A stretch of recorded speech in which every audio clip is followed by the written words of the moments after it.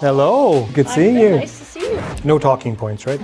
Trying to shove as much stuff into my brain. I hear you. Not to do this. yeah. Hi, how are you today? I like swiveling. It's talent, capital, and opportunity.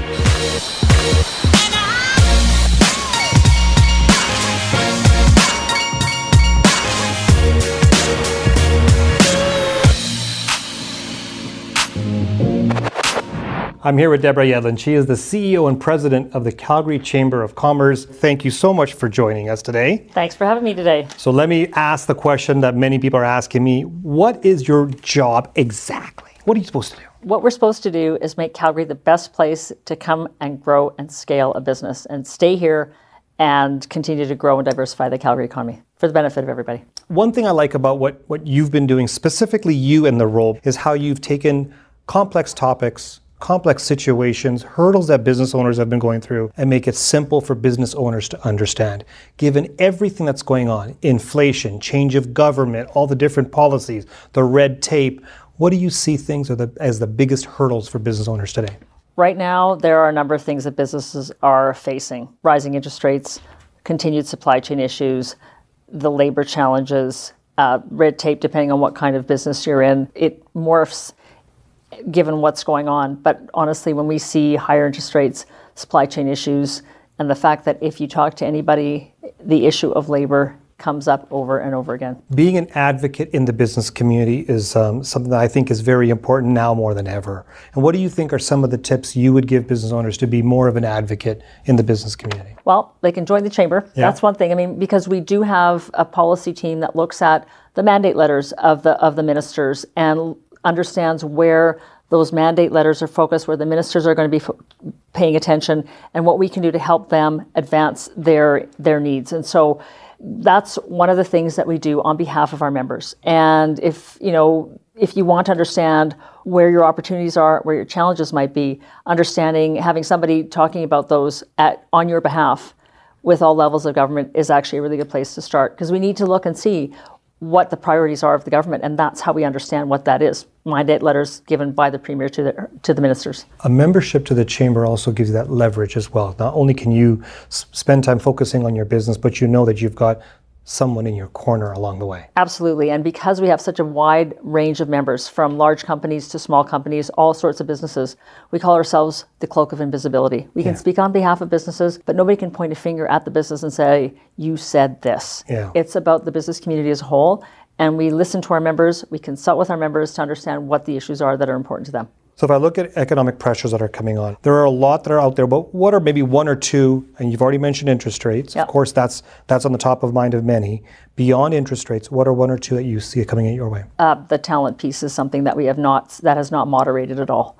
And when you talk to businesses, they want to find the right talent, depending on whether they're in retail, hospitality, at the energy company, in a tech company.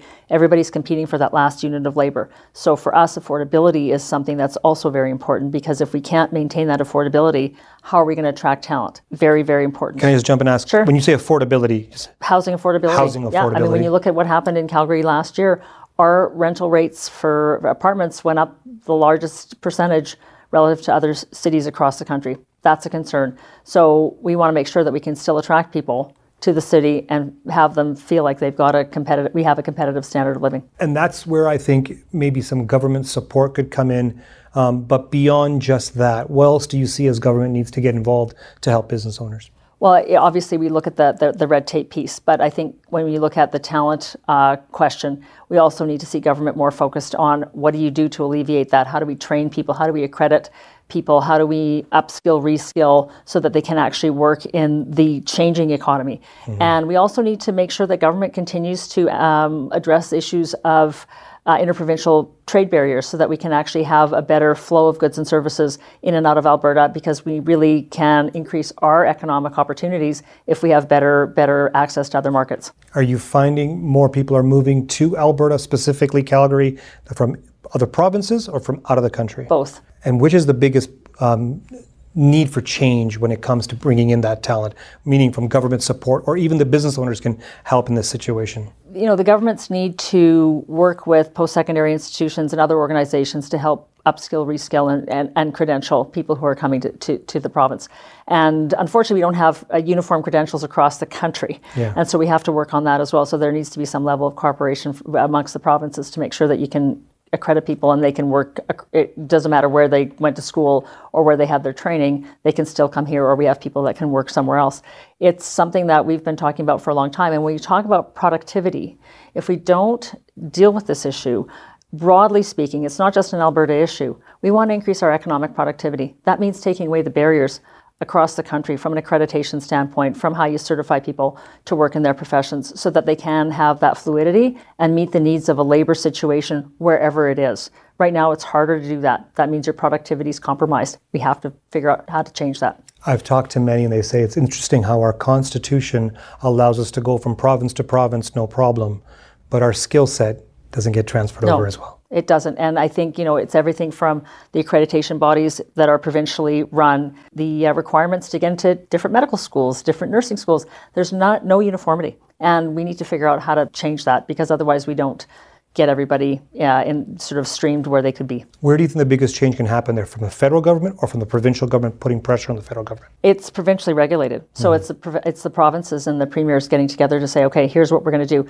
And there was a Canadian Free Trade Agreement agreed to 6 years ago. We still haven't made a lot of progress on decreasing those barriers. So let's figure out how to actually accelerate it. Great. And so when you look at the three things that you want to see happen to attract more business to Calgary and to support local businesses here, what would they be? Well, we want to see more talent. We want to make sure that the affordability is addressed. We also want to make sure that, safety is something else that we've heard a lot about. We need transportation infrastructure to support people coming to the city as well. We want to be a place where you can, it's talent, capital, and opportunity. It's a place to be, it's a place to live, it's a place to be challenged, and there's diversification.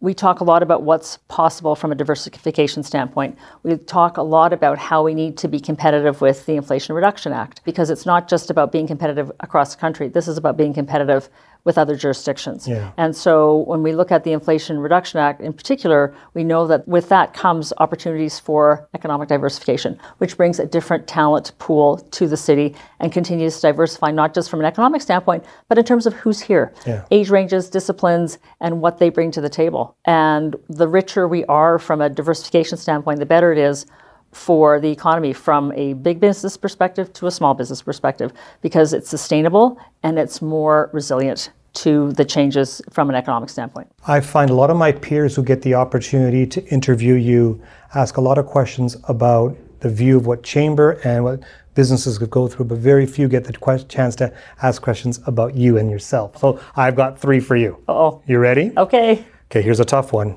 Favorite bake shop? I am a Crave cupcake addict. Are you? Oh yeah.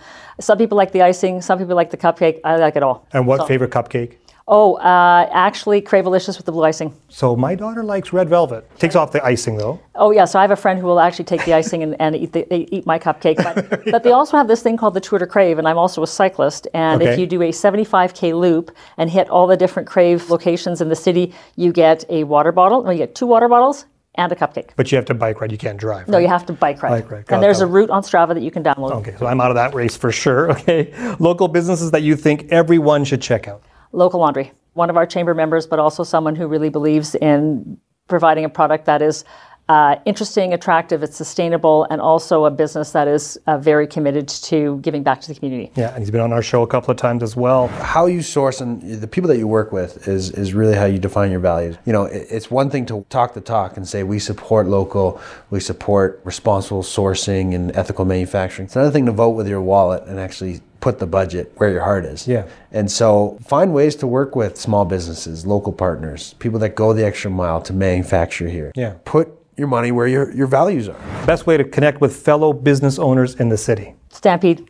Really? Yeah. Well, I shouldn't say that. I mean, we have a lot of networking events that we do, and then that's a great way for people to connect on an ongoing basis, whether it's our business after hours, whether it's the events that we have where we host politicians, our roundtables, and other opportunities that we hold to sort of raise issues that are important to the business community. that's what we do all year round. And then we just look for people to join us at things like our golf tournament. Yep. We're also fielding a team to raise money for Wellspring in September. It's a hospice helping cancer patients. Come ride with us. 110K on the 1A. Deborah, thank you for joining us today. Thank you for having me. Thank you for listening. Don't forget to hit the subscribe button for more from the Chromaley Exchange and leave a comment to join the conversation. See you next time.